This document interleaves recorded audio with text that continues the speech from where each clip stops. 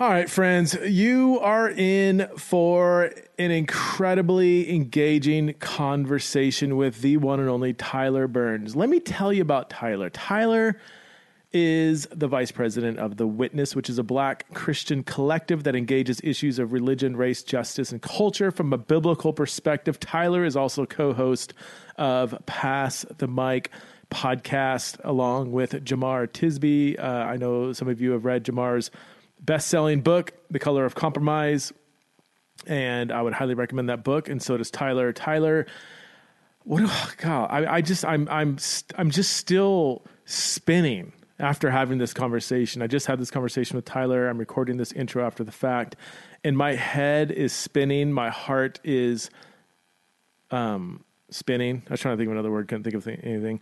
Tyler, He helped me to understand some of the racial tensions going on today in culture, in the church. He helped me understand blind spots that many white evangelicals have in the race conversation.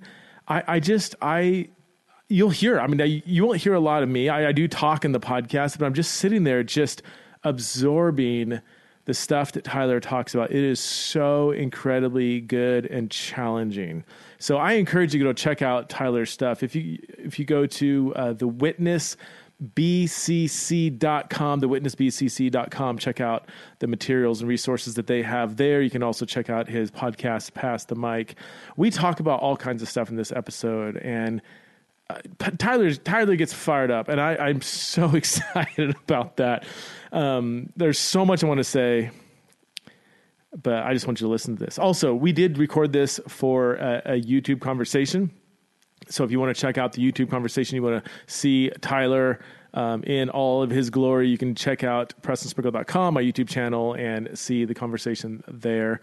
And I just encourage you guys to just listen, to just observe. I mean, I know, as he even says in this podcast, it's really common for people like me, Christian leaders, white Christian leaders, people in a majority context, to always feel like we need to kind of voice our opinion or declare something to be good and true or right or wrong or beautiful. And we just haven't been very good listeners and learners.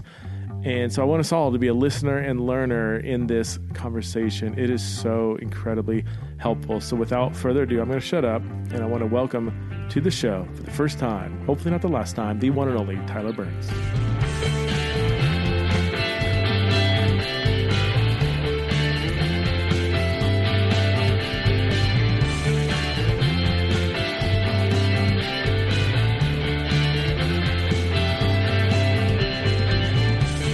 All right, hey friends, I am here with my friend Tyler Burns. Tyler is a co-founder of The Witness, a Black Christian collective. Tyler's also a pastor, a thinker, and we've got a lot of mutual friends in common. This is the first time I'm talking to you, Tyler. Can't believe it. Thanks. No, it's an honor to be here. Channel.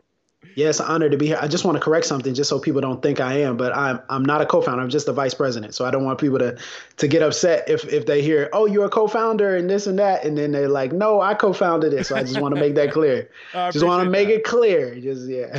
Okay. You're vice president or co-president? Yes, vice president. Jamar's the head honcho. Okay. Jamar's the man, the myth, the legend. So yeah, I got in touch with Tyler through our mutual friend Jemar Tisby. A lot of you guys have probably read his book, The Color of Compromise. Is that the title? Yeah, that's right. And he's becoming kind of an up-and-coming voice. I'm really excited that's happening. So, hey, let's just start, man. Let's just dive in. We'd love to hear your thoughts on how you have been processing, thinking through, responding to the last 4 to 6 weeks with all the talk about race.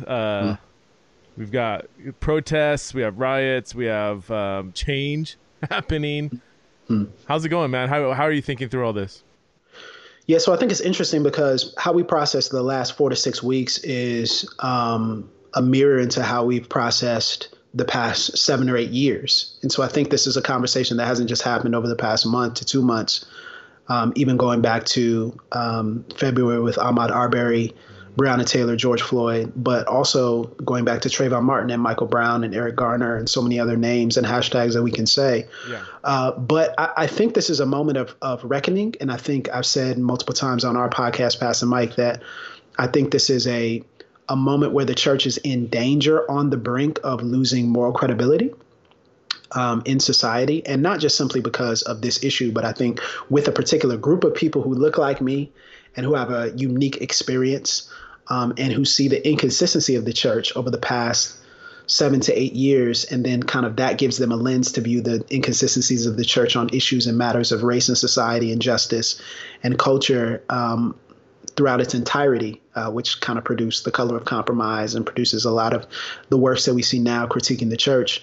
And so I think we're at this place where the church has an opportunity to reestablish its moral credibility and to take the hard, necessary steps of repentance and repair that the scriptures outline for us in times like this. But I'm looking at it not just as a member of the broader American church, but as a member of a specific tribe. So as a member of the Black church and as a pastor within the Black church, I'm looking at it from the context and the perspective of is a moment of leadership for many of us. And it's a moment and an opportunity for us to speak where our voices have been muted and to shout where our voices have been silenced. And so I want to take advantage of that opportunity. That's good, man. The way you're wording things is so clear and concise and just really helpful. The moral credibility of the church. Can you unpack that a little more? How has the church lost its moral credibility in this moment? Yeah, so and I think again, this is not just a moment. I think it's a systemic, historic pattern of, and I think again, Color of Compromise talks a lot about this. But even before Color of Compromise, its grandfather or godfather, I guess you can say, was Divided by Faith by Michael Emerson and Christian Smith. And within that book, it talks a lot about some of our great leaders and the founding fathers of the faith in America. And even beyond that, some of the people who facilitated revivals in America, and how the church allowed them to hold the church allowed them to claim to believe in the gospel, but not live the ethical implications of the gospel and the applications of the gospel. So you think of someone like George Whitefield, who was a phenomenal preacher and leader and revivalist, but yet influenced Georgia to overturn their prohibition of slavery, right? So at the same time was like, yes, slaves need to be preached to. Yes, they need the gospel, yet I'm going to own them. And so it's like, well, wait a second. So there's a difference between what you say and preach and how you live. And so I think there's the context of okay, this isn't a long pattern. If you talk about the founding of denominations, if you talk about some of our great leaders and heroes who had abhorrent views on race, not just in slavery, but also in value, right? But then I think secondarily, I think there's also this opportunity where many of us are looking at the intersection, and so many people who follow us at The Witness, they're at the intersection of having been embraced and accepted by white evangelicalism, or being a part of white evangelical institutions or schools or educational facilities. And what they come in contact with is a sense in which people say they love us and people say they value us and people say they want us there. But now we're seeing that love is limited. That love is part of us, not all of us. And so if you say you love me, then you'll care about when I'm mistreated. If you say you love me, you'll care about the concerns of my community. If you say you love me, you'll protect and advocate for me. But we're not seeing that. And we haven't seen that over the past 8 to 10 years in particular, as the police brutality instances and cases have gone viral. And so now we're looking back and we're saying, well, where was all this love that you're talking about? Love God, with all your heart, mind, soul, and strength. Love your neighbor as yourself. Where's all this love y'all were talking about, right? Yeah. And so I think it's credibility in that regard to reckon with history, but then also to reckon with the ways in which people have said that they believed in things and said that they promote things that they haven't lived out. And that's true with all of us. We're all a little inconsistent, as propaganda would say. But I think whenever you're in a power position, it drastically affects the people who are not in the positions of power and authority and wealth. And it has drastically affected so many of us. And I think that's why you're seeing the tension, especially from Black and brown Christians right now. That's super helpful. So, we talked offline quite a bit before, but you were raised in a Black church, but then you had a stint where you you went to Liberty University, not necessarily a historic, Black university. No, man. and you swam in the waters of Reformed Christianity for a time, and that, and why don't you tell us about that journey, how you're now reflecting on it, and then that might kind of spawn a few other questions we can kind of chase down. Yeah, so there's really kind of three movements of that journey. So I was raised in the Black church, but I was educated in a white Christian private school. So in my early years, as right after I was born, it was interesting because my family we're not wealthy in any regard, but my parents wanted to place such a primacy on education. And so they sent me to the best school. So they actually, we almost had nothing, but they would scrape up money to send me to a private school because they wanted me to have the phonetics and the training at a young age. And back then it was all about the education. It was all about, get as much education as you possibly can. It gives you an opportunity to not grow up in abject poverty like we did. That was the whole mentality. And so they sent me to what they thought was the best school, but at the same time, and then also it was a Christian school as well, so that was a plus. But at the same time, that school did not teach me anything about who I actually am, not just as a Christian man, but as a Black Christian man. Was it almost exclusively white? Yeah. It was. Well, in the early years, you talk about, early education to elementary, it wasn't as much, it was kind of mixed. But when you get to middle school, high school, it's almost exclusively white. And so I grew up there, and basically there was no affirmation and no explanation of my cultural heritage and how that intersected with my Christian faith. As a matter of fact, people would say you should erase that. Like, that's non-important. That's not what we focus on. Of course, you can say that because, you don't think you have a culture, right? That's what they were thinking. Oh, well, the culture is for people on the margins. Like, culture is their thing, but it's not as important as your faith. It's not as important as how you walk with God, as though those two are separated, right? Yeah. Which was the issue.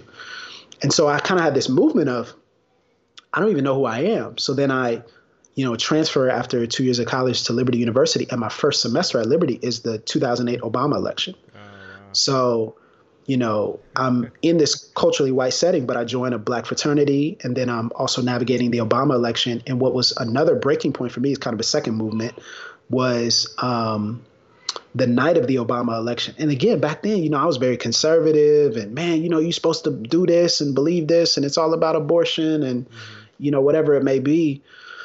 And when Obama won and they announced it, it was in the Vine Center, which is a big, the auditorium there, 13,000 people can be seated there. Yeah. And when they announced it on the big screens, the Fox News announcement, of course, all the Black students ran down to the bottom and were celebrating. Wow.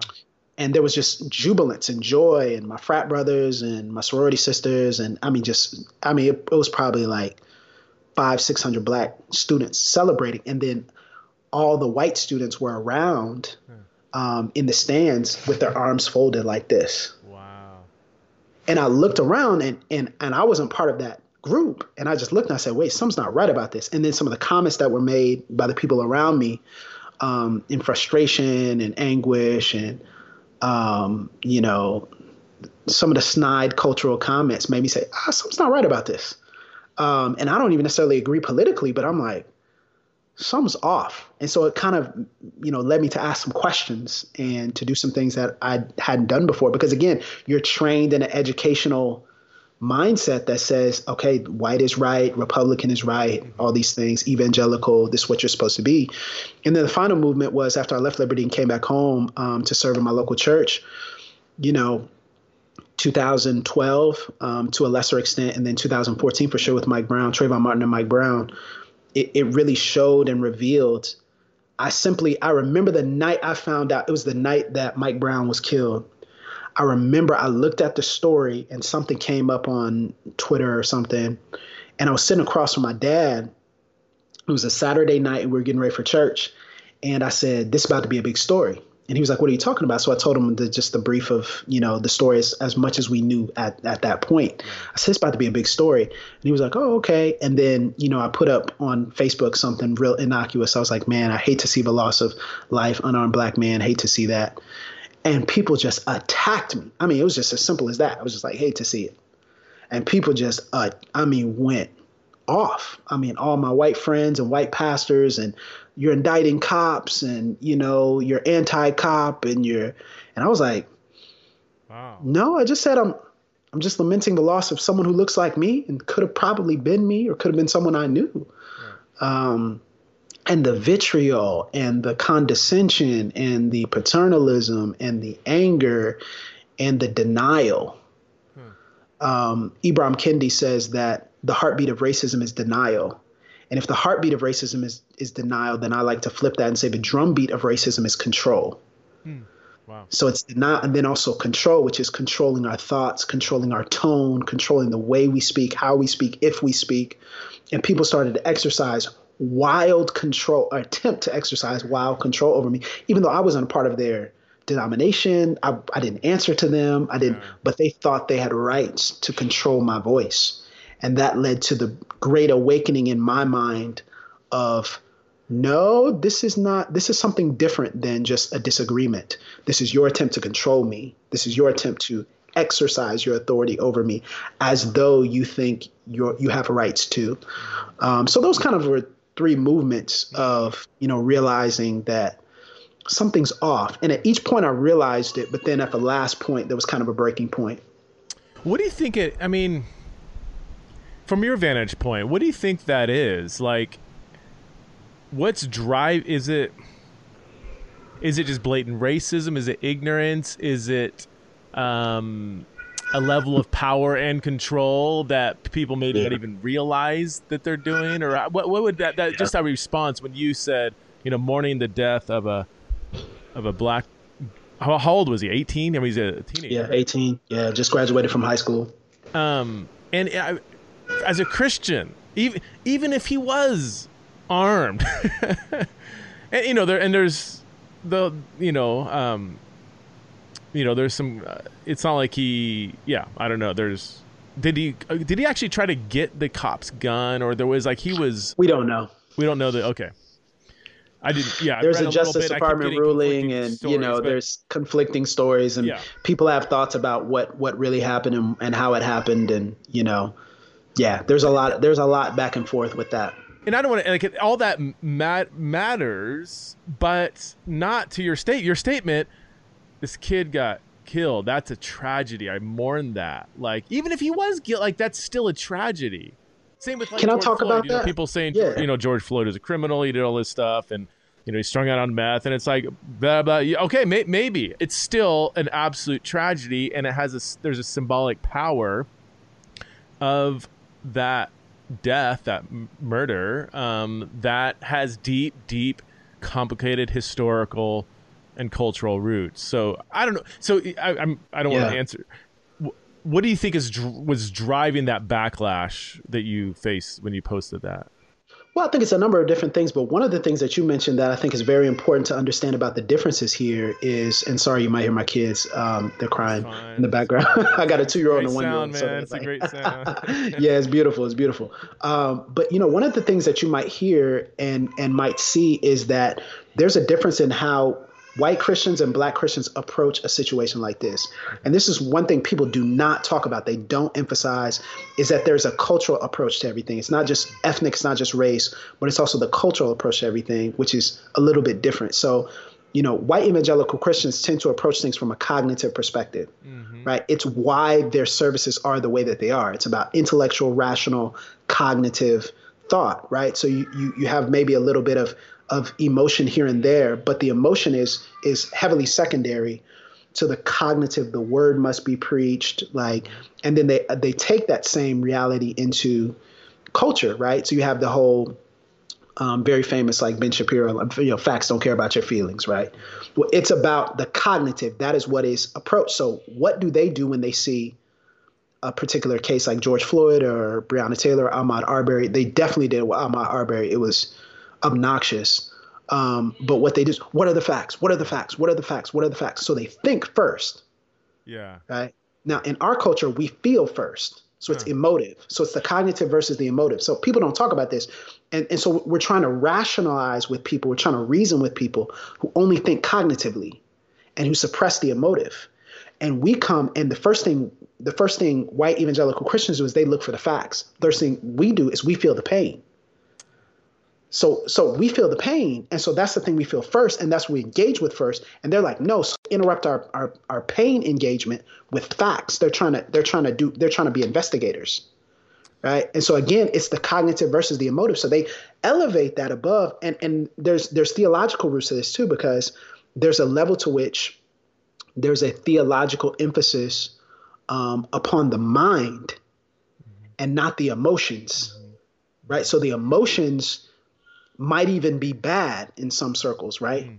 Well, it doesn't, I've heard people say in these different streams, evangelical streams, we don't need to get it doesn't matter. Like all that stuff, you don't need to get excited. You don't need to just preach the word as it's given. And people, no, you don't need emotionalism. It's this and that.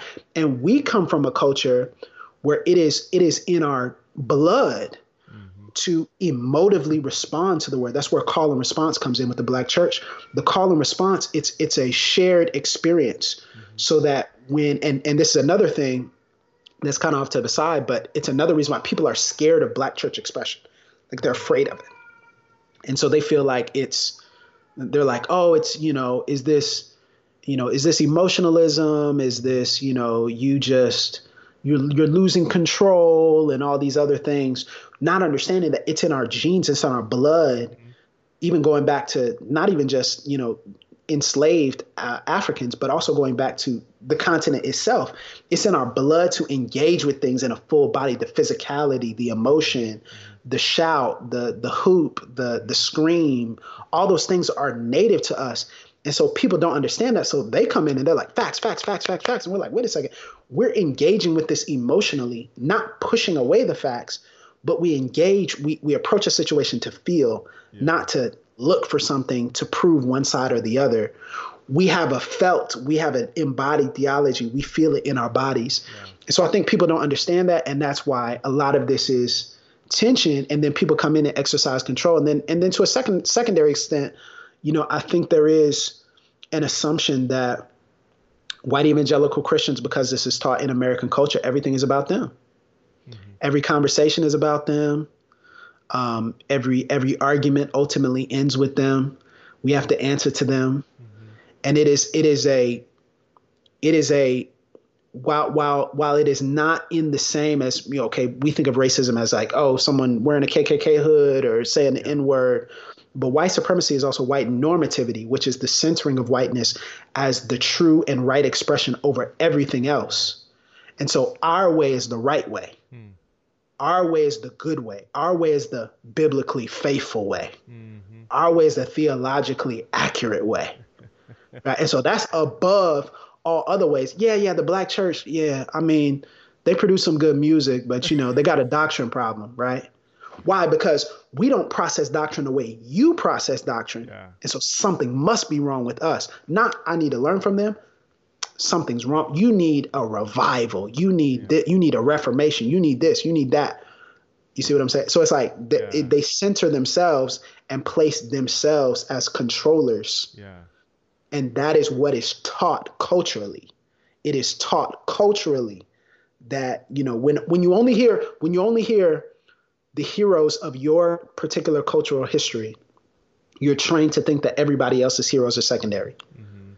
That's how you're trained. Yeah. And so it's the truth in education, the truth in theology as well. So I think those are two things that are really kind of the things behind the things. I'm trying not to give you the stock answers of like, oh, is this and is that. And I know some people are like, man, just, whatever. But it's if you really want to get to what's going on and what's happening, that's what's happening. Dude, I'm going to speak on behalf of my white audience. This is so incredibly informative and helpful. My mind's kind of spinning right now. Okay, so I want to go back. So I want to, I guess, not to confess like it's a sin, but acknowledge that the way you describe the kind of cognitive facts, that's me, man. Like, so, and maybe I think part of it is I'm processing. Part of it's a personality. Part of it is the culture I was raised in. Right? Would you agree with that? Like, there's certain personalities. Absolutely. Yeah. That's me too. I'm definitely cognitive, intellectual, rational, love theology, love that. And I'm not hearing you say one's right or wrong. It's just understanding the differences is huge, right? Just simply understanding the way different cultures respond to something, without saying one's right and the other's wrong. Or so is it wrong for me, as I acknowledge that I am when I hear anything, I'm like, what are the facts? Like, that's totally my MO. Is that okay? Should I not do that? Or should I at least acknowledge that is one culturally shaped response, but not the only way? Is that, I kind of hear you going there. Yeah. I think that's a great question. People's personalities are, shaped by, everyone's created with the image of God. And so our personalities, even the way in which we approach things, like, God has a hand in that. And so I don't look at anyone's personality and be like, that's a wrong personality, or that's a wrong bent. But here's what I would say is that whenever you enter into a situation that's culturally different from yours, don't assume you know everything. Right. And here's the reality is, people become, and I was actually talking about this morning, people become armchair experts very quickly about cultures they've never engaged with. But they just assume. And a part of that is our acculturation. When you have certain media sites or news sites, certain, theologies and theologians and denominations that assume certain things about a particular community, what you have is it reflexively, and it's basically a tool of mass discipleship for how people within that denomination view a certain personality, a certain group, a certain ethnic expression. And so what we assume here is that we have all the knowledge necessary to be able to make a strong declaration about what something is or isn't. Okay. And let's take it to the gospel. The Son of Man came not. No. Here's what Jesus says in the broader context of that verse. He says the Gentiles, they lord their authority over you. They lord authority, but it shouldn't be so with you. Why? Because the Son of Man came not to be served, but to serve. So when I enter into a space, I come to relinquish the power and the authority that culture has decided I should have. Right? And this is the case for me when it comes to my Black sisters. Right? So when it comes to Black women, culture has said I'm more important than them. So as I engage with their perspective, my perspective is I'm right. Oh, no, we're not like this. No, that's not us. That's not who we are. No. You know me. Come on now. You wouldn't. But again, what's that? That's lording my perspective over them as though it is the right, way of approaching it when I haven't lived a day in their shoes. I don't live in their experience. I don't know what they face. I may know it cognitively, but I don't know it experientially.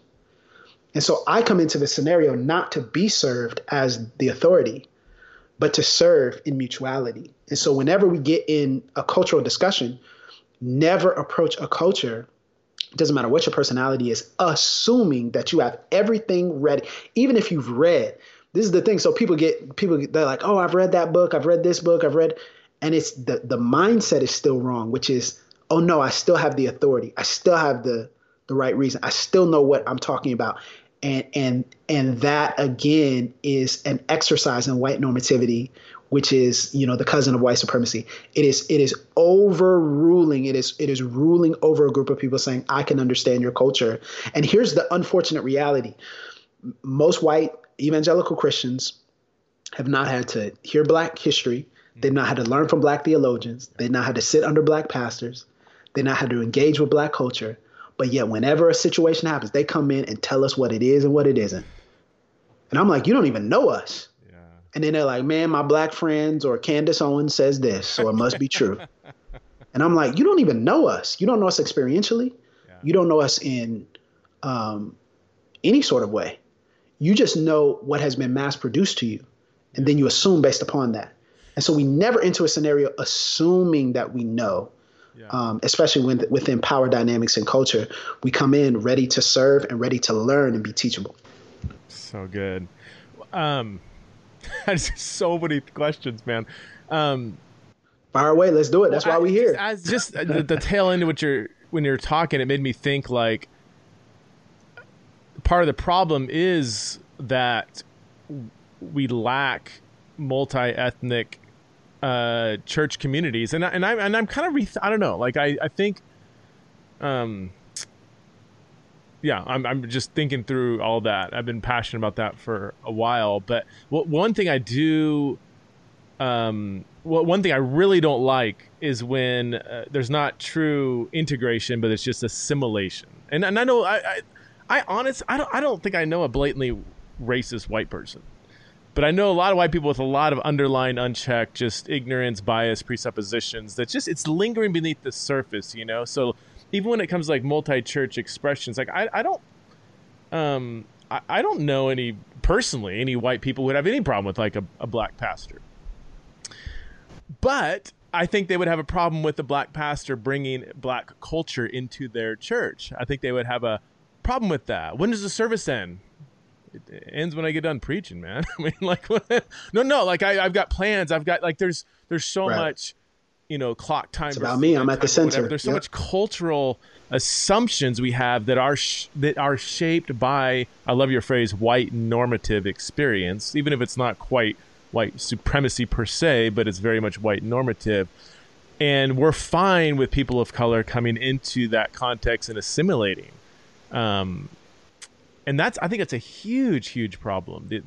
So I think the lack of genuine integration and celebration of different cultures in a church context might be part of the problem why white people are kind of being bathed in a more white ideology without even realizing it. Is that and correct me if I'm or augment, correct, whatever, agree with whatever. I just that was something I was thinking about when you were talking at the end there. Yeah, like I think it's interesting, right? Because I grew up in a context where I was part of a black church.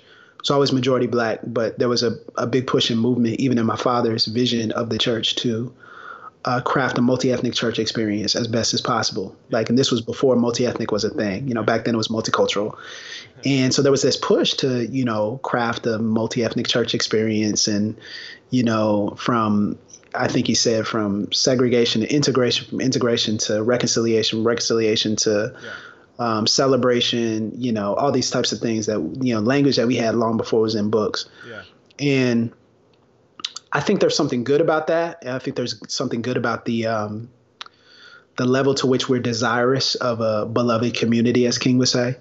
But I also think that there is a problem because multi-ethnic church spaces tend to revert back to white normative expression. Yeah, and so they tend to revert back to white cultural normativity.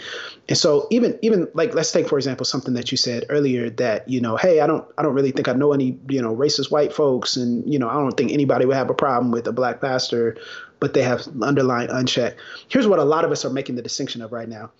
We don't distinguish between the two because here's what we see. You don't have to be red-blooded, like angry, racist, calling me the N-word to oppress me, to limit opportunities, to try to control me, to try to center yourself even in our friendship and relationship. You don't have to be.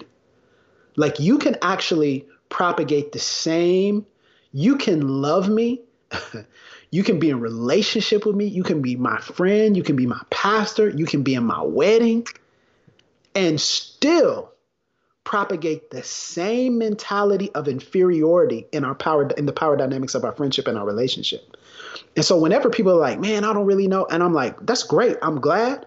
But I bet some people who need to be challenged on their ethnocentrism, who need to be challenged on their normative expression, to be challenged on what they expect of certain groups of people. I think you know way more people than what you think, right? And so that's one of the things that we kind of say, because in a multi-ethnic church expression, people are so excited about us getting in the door together. Yeah. We're going to worship together.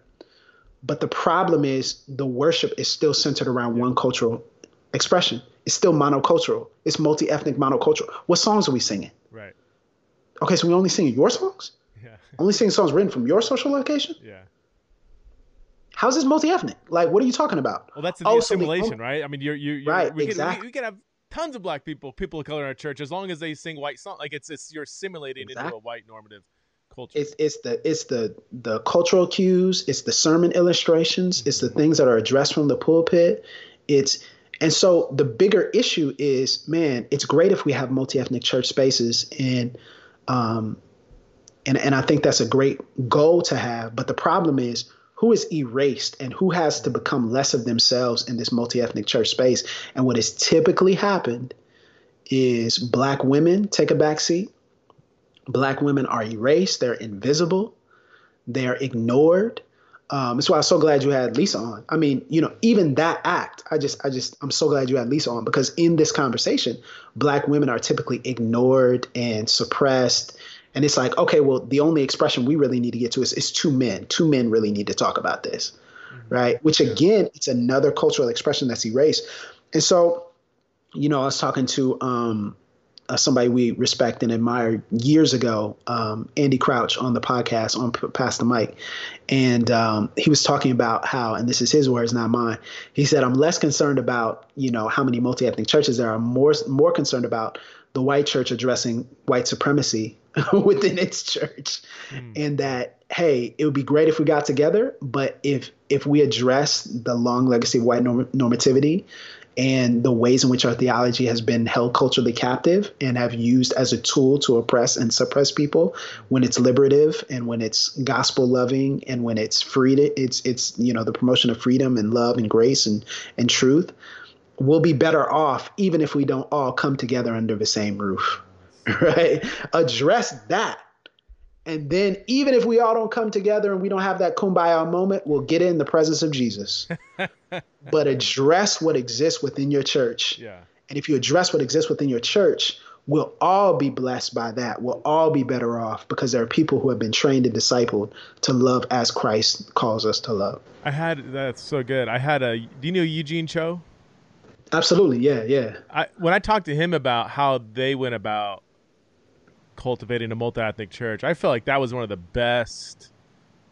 And I'll say he would probably say attempts, because he would say we never arrived. It was super hard, even to this day. 20 years later, it was. He's no longer there. But would you agree? Was that be an approach where there's genuine, not assimilation, but a genuine attempt to celebrate and integrate different ethnic expressions? Well, yeah, and I don't know all of the things that they've done, but I know Eugene Cho is a great voice, and two guys that I would really love to highlight who have done, I think, a really great job of this is Rich Velotis at New Life Christian Fellowship in New York City. Yeah. And then also Albert Tate as well. They've done a really great job out in California. I think that's Fellowship Monrovia. I think that's the name of their church. But those are two churches that I think have really model what it looks like. And I tend to lean towards multi-ethnic church expressions that are led by people of color, men and women of color. I tend to appreciate that and honor and value that in a certain way, because it again does not reinforce the dynamics of white normativity and control. And it's not like it has to be for it to be a healthy church. That's not what I'm saying. But I think there's just a way in which it's done in certain sectors. But you have to understand, like when you talk about multi-ethnic church, it varies based upon the population. It varies based upon, the ethnic diversity of a city. Right. It's going to be different in Idaho. It's going to be different in, all these places. Man. You see, it's like totally different, right? Yeah. But what do you do in that? Well, and people get stuck. I want to encourage people with this. This kind of leads me into something that I think is really important. Don't give yourself excuses to not change. Excuses to not address what lies within you. Because see, here's what tends to happen is white pastors be like, well, I tried, what do? Do we bring in a gospel choir? Do we do this? And it's like, it's not about performative expressions. It's not about performative acts. It's about solidarity. It's about advocacy. It's about loving your neighbor well and that love leading you to justice. As Cornel West would say, justice is what love looks like in public, right? So that love leads you to act justly in public, to do justice and love mercy. But don't give yourself an excuse. Like, so for the pastors who are like, man, we tried this and we hired this guy and we did this and they're like, okay, well, we did our one thing. And then it's like, what must I do to be saved? I kept the law. I mean, I kept all the law from birth. Like, I'm good. Okay, well, sell all you have and give it to the poor. Goes away sad. Oh no, it's too much. It's too hard. Yeah. And I think sometimes the standards of the gospel and the standards that God is trying to push for us, because there has been such divide and such oppression, and such violence done to people of color in our bodies, that now what it takes to reconcile, what it takes to bring justice is so heavy and it's so intense and it's so weighty that sometimes we say, well, I'd just rather not do anything. Yeah. And no, that's where God has called you to press in. That's actually where God has called you to not give yourself the excuse, the out. Well, it doesn't really affect me because I live in X city, Y city. Nobody in my church is talking about this. Nobody in my community cares about this. The kingdom of God, you're still a part of it. And there's still people who need your voice and who need you to address it in your church, in the way God calls you to. So I want to go back to something you said about the illustration of, somebody can be in your wedding, they could be your friend, they can whatever, be on leadership team with you, but there still can be suppression and control. Can you give me maybe an example or two of what that looks like? Because I'm as you're talking, I'm constantly thinking, gosh, am I doing that? Have I done that? How can I not do that? Even now, like, by leading the questions, am I exercising control? I'm a little skittish, just in the last few weeks, just like trying to rethink, like, am I doing things that I'm blind to, even though I want to not do that? So give us an example of what that could look like. Okay. Well, let me just emphasize, John 1:14, Jesus comes in grace and in truth, right? So it's like he comes full of grace and truth. So I just want to be very, like, emphasize that even as we give truth, we fall into grace, like, and this is the point. We don't fall into condemnation. We fall into grace in everything. So we don't trip ourselves into kind of this masochistic self-flagellation of like white guilt, where it's like, oh, I'm just so bad. I'm just so, totally. And I think a lot of people assume that's what we desire. That helps us none. And it doesn't help anybody who's watching any either. But we fall into grace. And so grace gives us the freedom, the free grace of God, the rich, lavish grace gives us the freedom to be honest about our failures and to confront our mistakes and our weaknesses, knowing that Jesus will not love us less because we confess our racism, but he can handle it and then desires to redeem and restore. And so it happens in a lot of different ways. So here's one of the ways that I've seen it happen. I've seen it happen in interactions with friends who love me and care about me, but who talk over me in a place where they should be listening, right? Who center themselves, even in the context of our conversation, they center themselves. So here's one of the ways that it happens. I have friends who love me, care about me, and they're like, hey man, what you think about this? Hey man, help me with this. Hey man, what would you say to this? Hey man, what'd you do? And so we entered into the conversation with you pulling from me, not asking me, how am I processing this? Is this a good time for me to do this? Is this helpful? Is this you? There's basic care and consideration, but I'm their black friend, right? And so when you're their black friend, what do? You get pulled on to be the expert. You get pulled on to explain. You get pulled on to give. You get pulled on, but nobody checks up on your heart. Nobody checks up. Hey man, are you okay? Like, I know you've gone through. There's a lot of corporate trauma right now. Are you in a position to have this conversation? Is this something that you would even want to do right now? And if it's not, that's okay. But you calling, texting, hey man, help me work through this with my church. Okay, so here's where it works out. You didn't do the work, but now I come in and I'm your shield. I'm your shield now. Okay, so you haven't been doing any of this study over the past 8 years. We've been recommending books how many times? I cannot, divided by faith should give me 1% of their proceeds for how much I have recommended that book. I'm telling you, Jamar should give me 2% of his proceeds because he's my brother. So I say 2% for him. I've recommended Color Compromise everywhere. We're going to recommend Divided by Faith everywhere for years. And y'all aren't reading? Y'all aren't doing the work? And then now you're like, oh, well, come help me. Who am I to you? Like, what do you mean? Like, okay, so now in this moment, you want to trot me out. So here's the thing: whenever blackness is selectively celebrated. So it's inconvenient when there's not a crisis. It's inconvenient when I can't be a translator for your black members. Mm-hmm. It's inconvenient when I can be a translator for your black audience, when I can't help the white people understand something. It's inconvenient whenever it doesn't benefit you. Wow. So see, that's just an unhealthy friendship and relationship in general, right? It doesn't have to be about race. That's just an unhealthy friendship and relationship. If I only called my graphic designer friends when I needed something, they'd be looking at me like, yo, what type of relationship is this? Oh, so you just see me as, and we're all guilty of that. But where the power dynamics shift, and where the power dynamics oftentimes are lopsided and unjust and filled with inequity, what tends to happen is that gets assumed in white and black circles in Christianity, and black people, we feel like we have to, because those are our brothers, those are our sisters. Oh no, I have to do this, and if I'm not doing this, I'm being a bad friend, and because historically, it's been beat into our minds that we serve them. That's historic. That's historic for us. Oh, we should be honored that we're asked to do this. Now, in the meantime, we're privately crushed. They have this moment where they absolve themselves of, oh, well, I'm not racist. I had Tyler come over. I had Tyler preach at my church. Come on, I'm not racist. Yeah.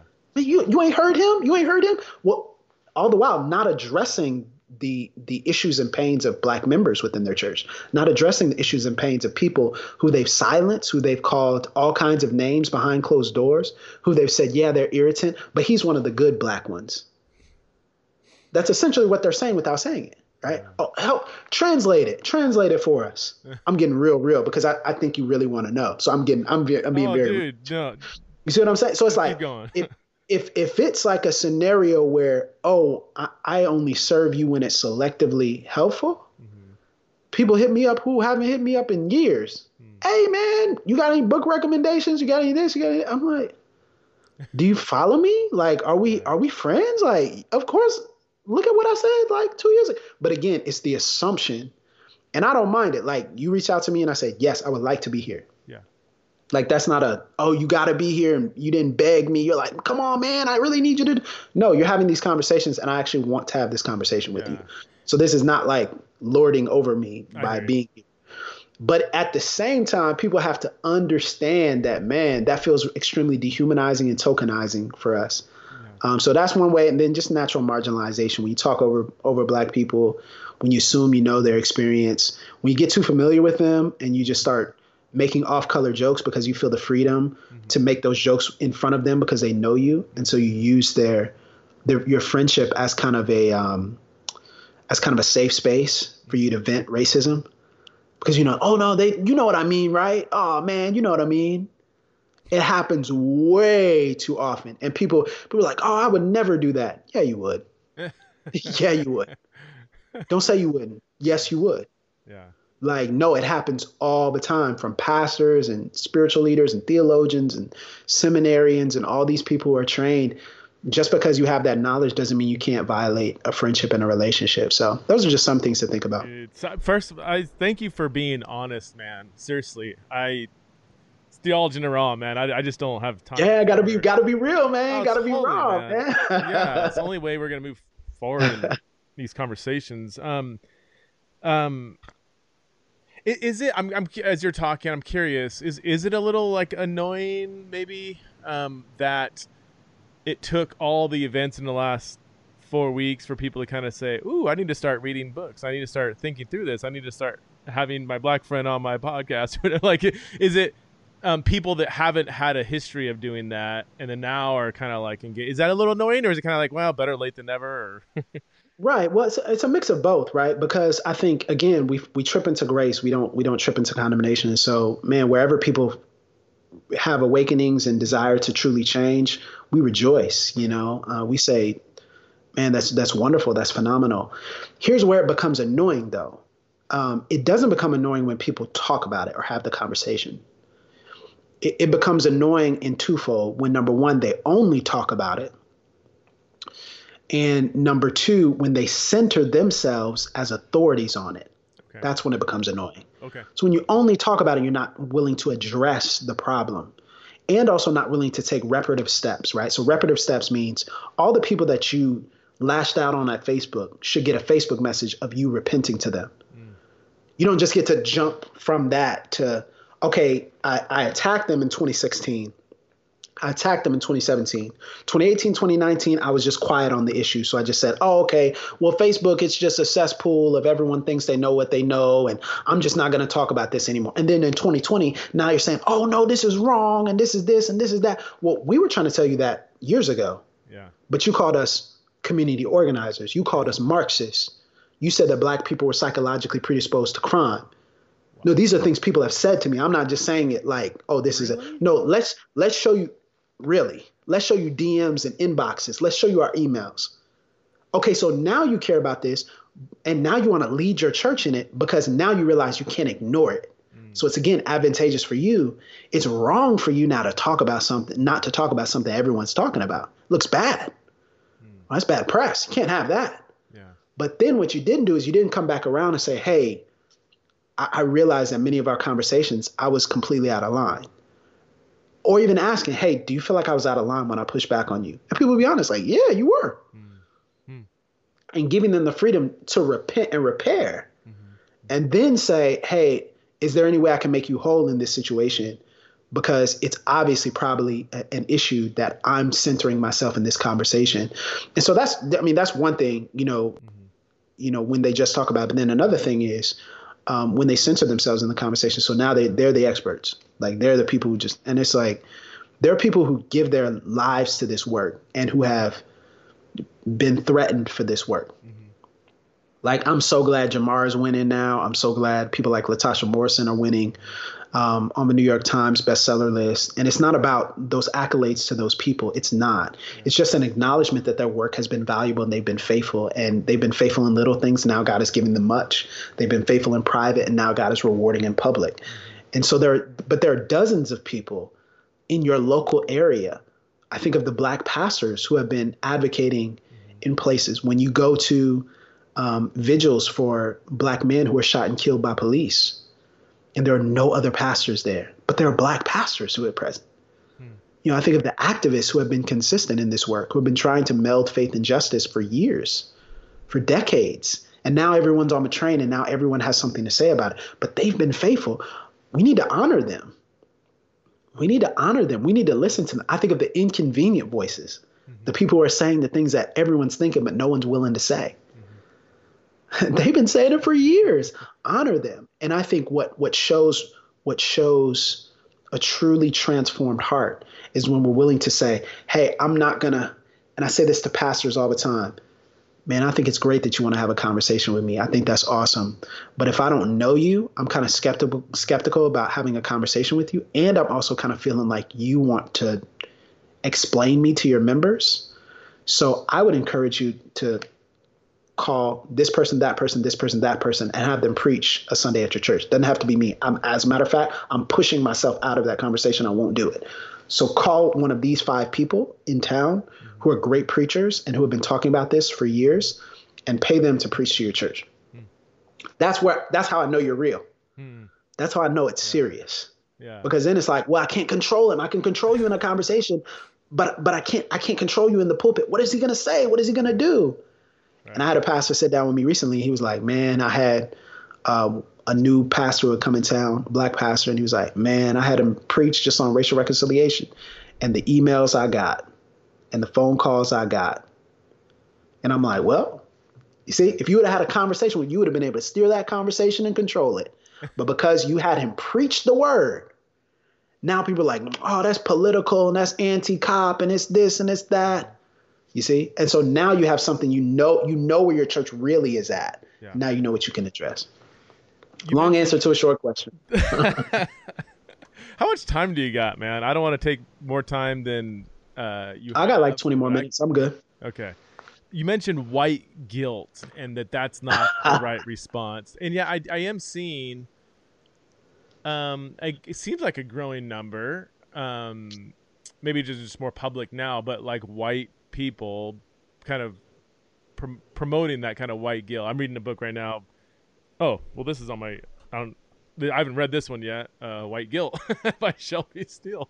Yeah, yeah. I know nothing about the book, but I'm reading that other one, White Fragility, which I'm having some serious Yeah, problems. two broad spectrum differences ideologically. And that's how I work. I want to, and one's by a white woman who's on one side, and then Shelby's black, I think, right? Or yeah, very black, very conservative. Yeah. Okay. See, I know. I just somebody mentioned, hey, if you're reading that one, you should read this one. I'm like, all right. So yeah, I don't know. I the kind of like, for lack of better terms, hyper progressive, hyper woke, white voices. I don't know. I'm having some problems with at least some of how they're going about the whole race conversation. But so what are the specific problems that you're feeling, well, like in your heart? I don't even know if I can speak. I'm just, because I'm a slow thinker, man. I don't like to. I like to think. I try to listen charitably to, like, say, I want to know where they're coming from. What are they saying? Not begin with, I think this is the one. So White Fragility by Robin DiAngelo. You know, it's like number one on Amazon. So of course I had to read it. Yeah. I mean, for what? Just from, I don't know. There's the broad brush generalizations. You don't have to say. Yeah. Well, that's just, I'm thinking out loud. Like I just sweeping generalizations and maybe it's because I was raised in like a fundamentalist Christian background where we did that all the time. Oh, those amillennials. Even to this day, like the word amillennial has a negative hint to it because it was all amillennials are this. Old Earth creation, you know, all 6,000 years. Come on, man. What's that? 6,000 years, man. Come on, that's it. You young Earth, man. So I really, so it's a little bit not triggering, but I mean lowercase t triggering for me, of like when I see these broad brush generalizations, I just like, ooh, that's just, I don't resonate with that. And but some stuff she's saying is like, man, that's really helpful, being alert to how your group, your social context inevitably shapes how you think, feel, and everything. Like those are, to me, that's sociologically obvious, well, not obvious to me, but I don't know. I'm only 3 chapters in, so I'll yeah. Have you read it, or what do you thoughts on it? Or I have not. And for me, typically, if I'm reading books on race, I'm gonna read from Black speakers, like Black writers, and it's not, there's nothing wrong with reading Robin DiAngelo. Like, I think I'm not part of her target audience, I don't believe, right? So so I don't really think of so I'm not part of her target audience, and so because of that, I don't typically like read those books. And so typically what I would say is, different people have different disciplines. And so you take, for example, Jamar is a historian. So his discipline is going to be a little bit different than someone else's. Someone like, I hesitate to use names, but, you take someone like Ta-Nehisi Coates. He's a journalist, right? So he's going to speak in that regard. So when he did the case for reparations for the Atlantic, he didn't provide concrete solutions to the problem that he had spent 20,000 words expressing.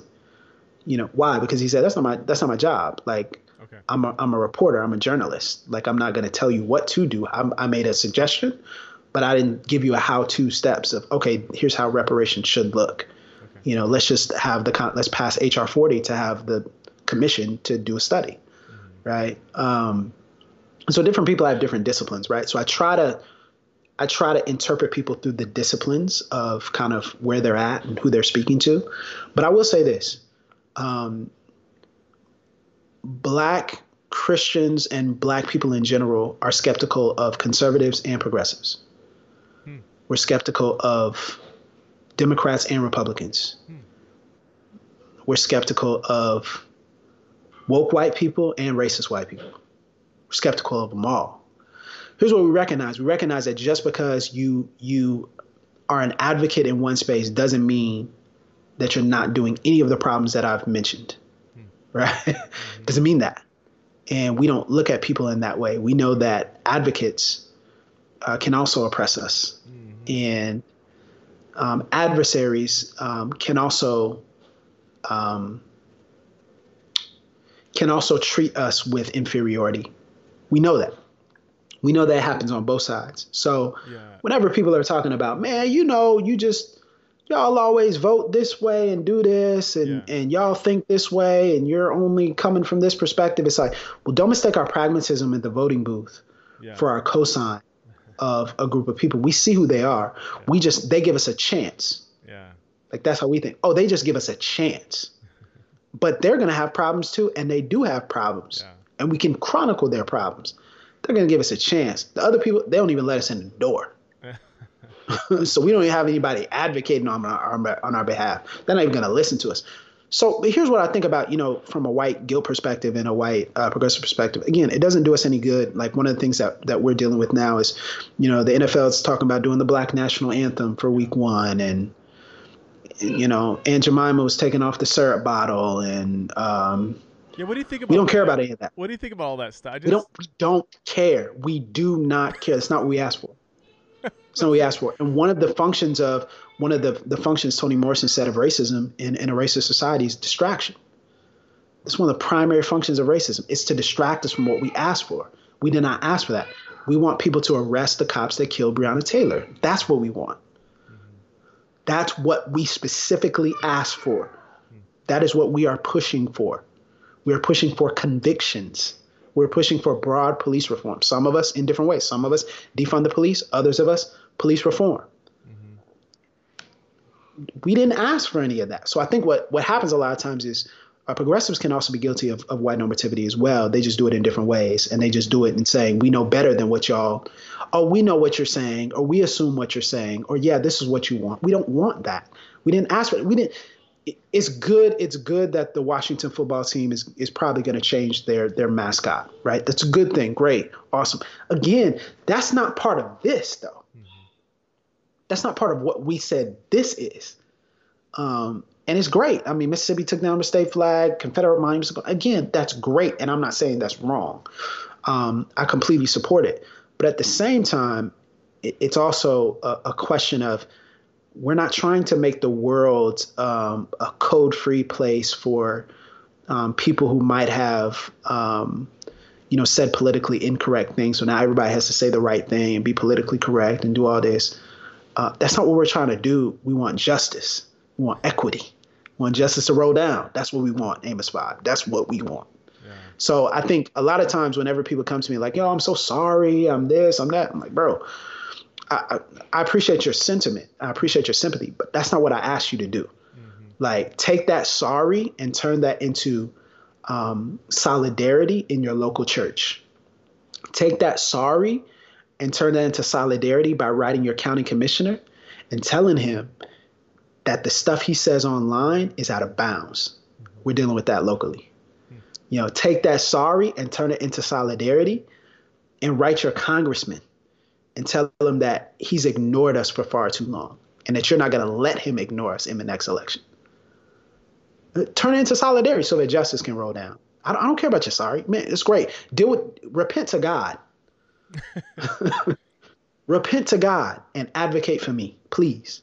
Yeah. Right? That's being very honest. That's what we care about. So that's, sure, all the wokeness and the progressiveness, we couldn't care less. Like, cool, you guys are doing this and all right, man, do it. But we want to see your actions. We want to see your budget. All these companies now, they're putting out these statements and they're like, oh, Black Lives Matter to us and Blackout Tuesday and all this. And we're like, great. Now let's see your board of directors. Let's see your executive team. And how many of us are in places and positions of power? I'll never forget. Recently, it was very interesting. Lecrae was at this very controversial conversation with Louis Giglio and Dan Cathy, the CEO of Chick-fil-A. And, much can be said about the words that Louis Giglio used and even Dan Cathy used in the context of that conversation and what should have happened, what did happen. But there was this one moment that was really striking for me when Dan Cathy said, man, we just need to shine people's shoes. Like, he told his story about a black, older black man or woman. And anyway, there was this symbol of solidarity years ago where someone came down and they shined their shoes and washed their feet or did something. He gets up and goes over and shines Lecrae's sneakers. And Lecrae's kind of looking down like, yay. And then when Dan Cathy got up, he's like, yeah. And and I need Chick-fil-A stock too. What about some Chick-fil-A stock? And Dan Cathy just like, good. Yeah, we need shine shoes and all this. It's almost like, okay, these symbolic gestures make you feel better. Yeah. But the reality is they don't change our lives. So and they don't do what's necessary, right? That's exactly how I felt. And you're the first person that has kind of put it so you've drawn out kind of how I felt. Because I don't know if my feeling was correct. I'm like, well, maybe it is good. I don't know. It just feels like it's making that person feel good or the company, taking Aunt Jemima off or what, all these things. It's like, that doesn't, I don't know that. And I feel sometimes I felt almost like bad. Like I'm just not impressed with this stuff. Is that my racism coming out, or is it? Well, and I would say it's good to always remove symbols of oppression and injustice. It's good to do that. Like, it's good to do that. Mm-hmm. And it's good to place them in their proper context, right? So, we're having this conversation locally about, a Confederate monument that was in the early 1900s was basically put in place. There was an expose that recently came out based upon a coup of white supremacists who basically, literally strong-armed the local government to putting this Confederate monument right in the center of downtown.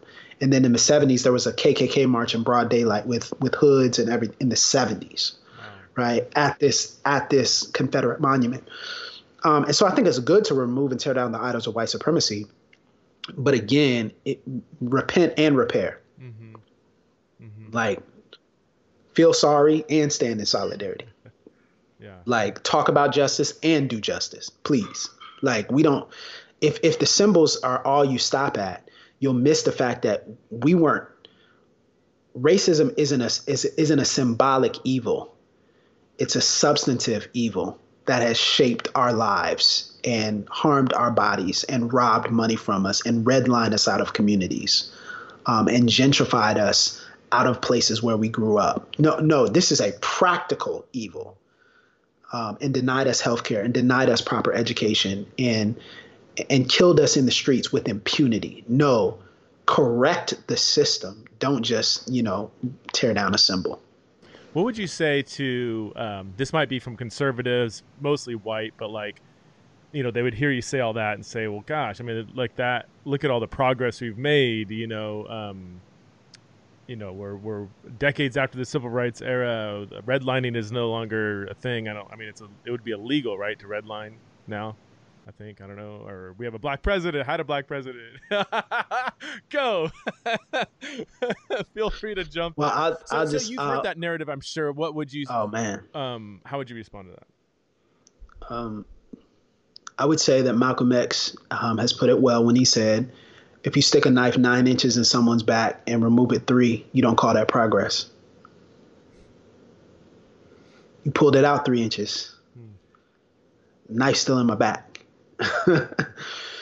Here's what I would say, man, is I know it seems like there's progress, but progress is certainly in the eye of the people who haven't been disenfranchised. Progress is in the eye of the people who are not affected. And what tends to happen is the winners and the people in power, they control the narrative of what progress looks like. Think of Zacchaeus, right? So Zacchaeus has this personal transformation with Jesus. He's like, man, anybody who I've defrauded, I'm going to restore them fourfold. Like, it's the shalom principle, right? I'm going to restore them to where they should have been. I'm going to restore things to where they should be, right? Not where I think is acceptable to me, not what's safe to me, not what's a symbolic good to me. I'm going to restore them to wholeness. And the question is our community whole? Not has there been progress according to your metrics, but what would make our community whole after over the course of over 200 years of slavery, over 100 years of Jim Crow, segregation? Like, what would make us whole in that regard? And that's the question that Christians should be asking, not just simply the question of progress. But if you're a believer in Jesus, you want to restore people that you've defrauded to wholeness. And I think that's what justice looks like. And I think that's what is required. So all that good symbolic stuff, I think a lot of times people just think about what they think progress should look like and does look like. And I'm very honest and raw in this conversation and have been for a while that, listen, it doesn't reach the communities you think it reaches. And if you can say there's progress, but then you still, okay, if there's progress, go live in our neighborhoods. Would you live in our neighborhoods? Would you let your kids go to our schools? Why not? I thought there's been progress. Why not? Your kids should be able to grow up right where we live, right? Progress. But it's like, oh no, well, I want my kids to go to the best schools. Yeah. Okay, so what you're saying is there's a difference between the standard of education in the suburbs and in the hood. So you're telling me there's not progress. Show your work, prove. Okay, live there, and then tell me there's progress. Live in a food desert, and then tell me we're great. Everyone's doing so well. You don't have access to fresh fruit and vegetables. You don't have access to a nutritious diet. Live in a food insecure area, and then tell me that there's progress. No, it's not progress. You can say it's progress because it doesn't affect you. So yeah, that's what I would say. I'll stop there. Don't want to get too raw. I'll stop there. But that's what I say. No. Listen, because here's the thing, doctor, it's so important that we have to tell the truth to people. We need to tell people the truth. And what we've been doing is we've been doing patty cake. We've just been playing patty cake with this. No, this is a serious issue that affects real people. It affects real bodies. We are in danger and we are being killed. I'm not here to be like, okay, well, just do this and let me make something rhyme. No, repent and repair, because I'm telling you, it's not a game with us. It's not a game in our communities. And when you see it, and when you see people get killed, I've seen people get killed in our communities by police and nothing happened to them. I want to hear from, man, well, what do you think about this? I'm like, guys, repent and repair immediately, because literal lives hang in the balance for that. What would true progress look like to you? Yeah. So I think true progress, I'm part of an organization locally. It's called Achieve Escambia. It's Escambia County is my county, and it is a cradle to career readiness organization. And I'm the equity representative for Achieve Escambia, and it's all about kindergarten readiness, career readiness. And we say in our equity statement that equity exists when race and economics are no longer a reliable predictor of success. Right? So when the disparities can tell you if you are born a Black child in 32505, if you are born a Black child in our zip code, you are this much more. We can predict your level of success. We can predict whether you become an opportunity child. We can predict whether or not you go to college. We can predict whether or not you get a postgraduate degree. We can predict all those types of things.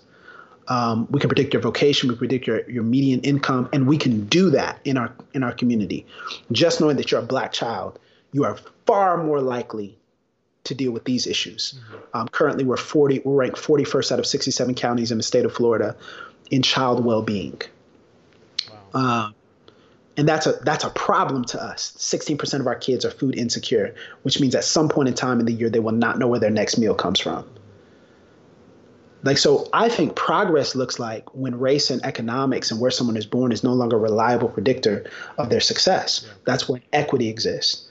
Now, progress in the church, I think it looks like when there is a significant step of repentance that says the wealth and access that exist in white churches now can be reasonably expected to exist in Black and brown churches as well. That the wealth and progress and the expansion and the land ownership and the budget of a white church is also going to be present in most, if not all, Black churches. And the reason that's important is I don't think it's obviously not just a issue of money, but what we're getting at here is resources that flow through Black churches. Historically reach Black communities because Black churches have been hubs of healthcare, economics, education, food provision, even lawyer services and job training, recidivism, against the recidivism rate, transition homes, all these things flow naturally through black. And I think of 10 black churches off the top of my head that do this work that aren't getting funded, right? So they have to have resources outside. So they have to go to the state for resources or whatever. And what would it look like for Progress to say the SBC says, okay, we don't just care about providing 10 scholarships or 5 scholarships for our students that go to, SBC schools and seminaries. And we're like, that's our act, that's reparations. Mm-hmm. What does it look like to say we're going to write a check of however much to this particular black denomination that is churches that are actually reaching black communities and desire to reach black communities. And so the money's going to get to them, which reaches real people. Mm-hmm. Right. And so I think Progress looks like us recalibrating our metrics of success and recalibrating our interaction with racial reconciliation, not as an act of charity, but as the capacity for solidarity. Would it be patronizing for like what, as you're going back to the black churches and the community work that they're doing? Is it patronizing for white wealthy churches to say, hey, we want to help fund this? Is that excusing their actual involvement, or would that be a possible step forward?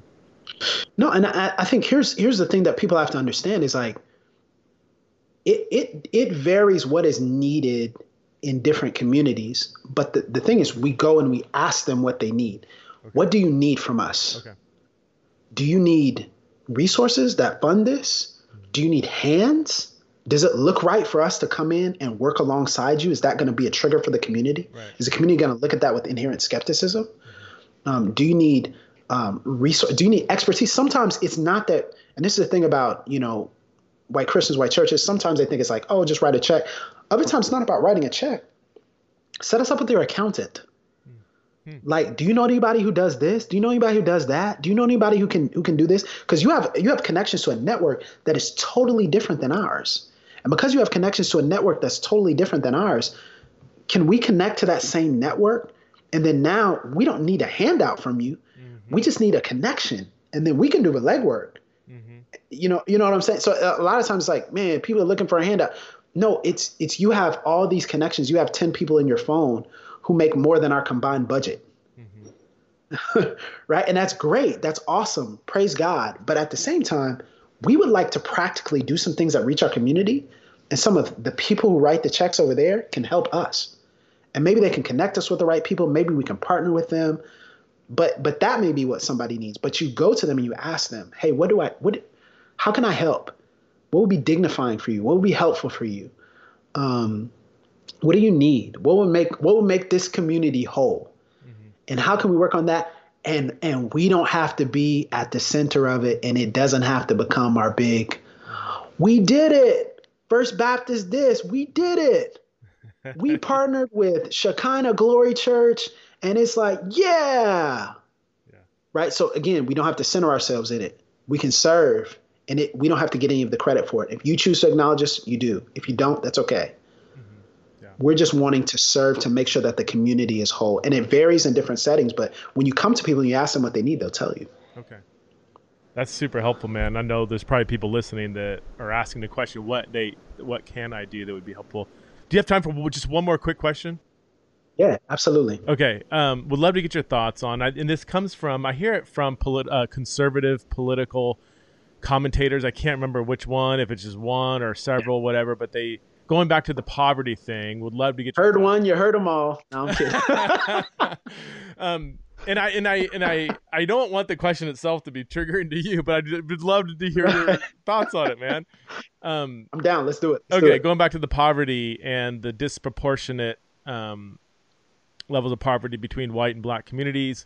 What would you say to someone who says, look, if you going to like moral agency, individual moral agency, even if you acknowledge some societal oppression and hurdles, there still is moral agency. So if you graduate high school, you don't get your girlfriend pregnant, and you get a job, those three things, you're extremely unlikely to live in poverty no matter your color.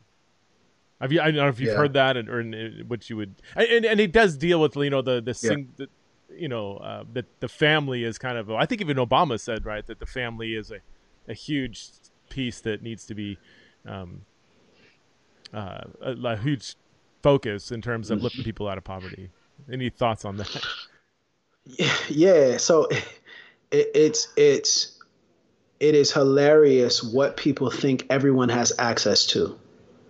I'll give you an example, right? So, one of the things that we've been doing with the organization that I'm a part of educationally is, we want to set up what we call a parent university.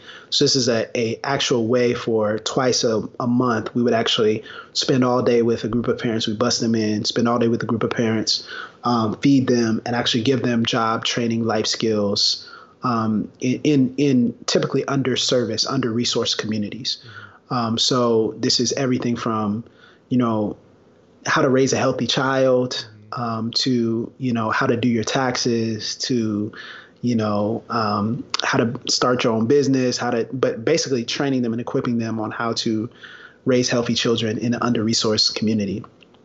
And so one of the things that, I'm in the room as a leadership council, I'm in the room with people who run big organizations locally. The mayor's in the room, chief deputy is in the room, head of the power company, head of the, top internet company, all these things, telecommunications. It's just a lot of money in the room. People are like, yeah, what we need to do is we need to set them up and make sure that they have access to sign up to all this. And so we need to do a media blitz, and we need to do this, and we need to do that. And let's do a social media blitz and run a social media campaign.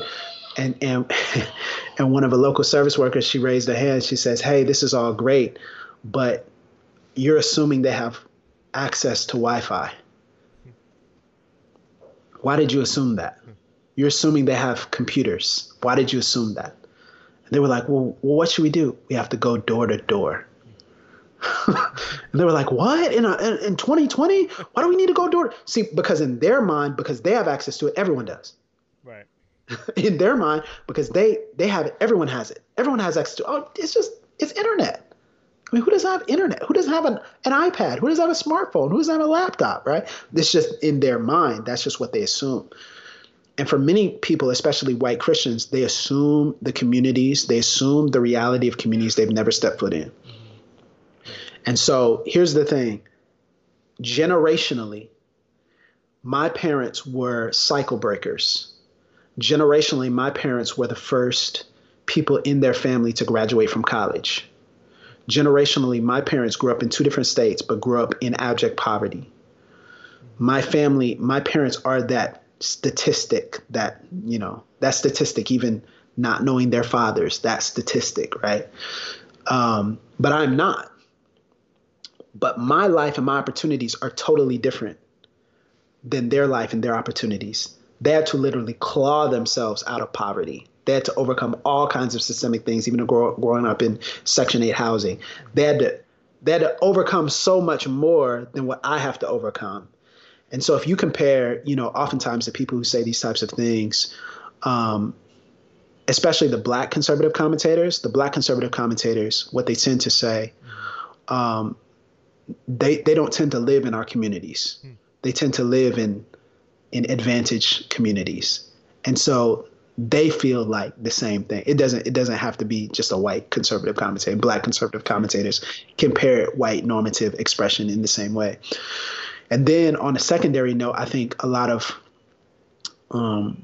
there has been a consistent stream, and there's too much to get into here, but there's been a consistent stream of thought since enslaved Africans were brought over in 1619, that black people are intrinsically lazy, that they are promiscuous, that they are not hardworking, that they're unintelligent.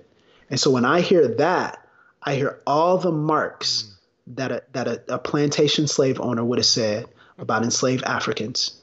They don't work hard enough. Oh, they're going to come after our women. Oh, if they don't even know how to read. Look at them. Oh, all they want to do is they just want to sit on their behinds, and they're just like, they're Ronald Reagan, welfare queens. They're gaming the system. You know what we need? We need law and order. And so what you hear is the centuries-long education that white people feel led to make broad declarations about our community and tell us who we are and who we aren't. And you'll see it all the time. Flip on any conservative station. When it comes to black people, they're telling us what we're not doing.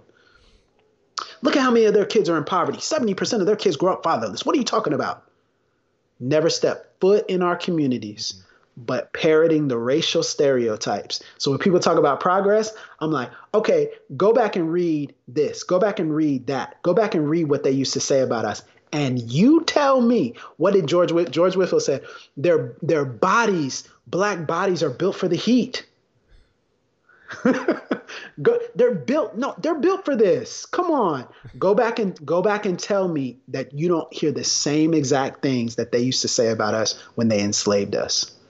And I'll eat my hat. No, it's the same thing. It's just polished language. Wow. Oh, well, if you just do this and if you just do that. In other words, if y'all just stop being lazy, if y'all just stop getting all these women pregnant, and if y'all just worked hard enough, y'all don't even want to work. You want a handout, don't you?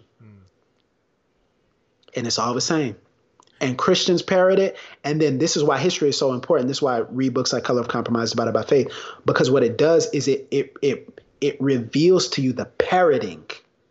It reveals to you the parroting that you have unconsciously, subconsciously replicated over the course of decades. So, yeah, that's a lot. Heavy note to end on, but hey, here we are. Any final words, man, for our audience? I know they're probably head spinning, probably have more questions than they came in with. And any final words, man? You got the floor. I don't know if I should say anything else, man. The words, the many words, sin is present. So I'm probably. Why did I promote? Could I promote your ministry here? So the Witness BCC.com. That's the website. The WitnessBCC.com is the website. Your podcast is Pass the Mic, right? That's correct. Yeah. So the WitnessBCC.com, Pass the Mic. You want some resources? I'll just give some off the top of my head. Color of Compromise by Jemar Tisby. Divided by Faith by Christian Smith and Michael Emerson. The Warmth of Other Suns by Isabel Wilkerson. Phenomenal book. Be the Bridge by Latasha Morrison. Those are some, Be the Bridge is definitely a great organization to follow. Arrest the Cops That Killed Breonna Taylor. However you can get involved in spamming people, to do that. That's really important. But hey, I don't want to absolve people of looking in their local communities. That's why I'm always careful to give certain resources and organizations, because the money that you give to a national organization like the Witness or Be the Bridge probably should go to your local, food shelter and food bank. It probably should go to the people who are doing it on the ground, your local activists who have bills. There's not money in this, even though we're on the New York Times bestseller list. Don't get it twisted. We're not rich. It should probably go to the activists. So look in your local community and serve the people who are in your neighborhood, and you'll find stuff to get involved in. But thank you for having me, Doctor. It's an honor to be on your show. Thank you so much, man. Seriously, I've learned a ton, and I'd love to have you back on whenever you feel like you want to come back on. Just let me know. Yeah, anytime. If you enjoyed the content of this conversation, I don't want you to give to Theology Nevra. I want you to go to thewitnessbcc.com and support the ministry of Tyler Burns, Jemar Tisby, and others who are part of The Witness. They're doing incredible work. And for this episode, if you feel like, oh my gosh, I want to support Preston, oh my gosh, this was a great conversation, that was really helpful, I want to support his ministry, then I want you to stop right there, and I want you to redirect those funds to support Tyler and Jemar and the other folks at The Witness. Maybe even contact them, as he even said in this conversation. Maybe reach out to them and say, hey, would love to support what you guys are doing. What do you need? Rather than assuming that they need money or advice or whatever, please reach out to them, contact The Witness, and see how you can best come alongside their ministry and support them. Until next time on Theology and Raw, I hope you have a great week.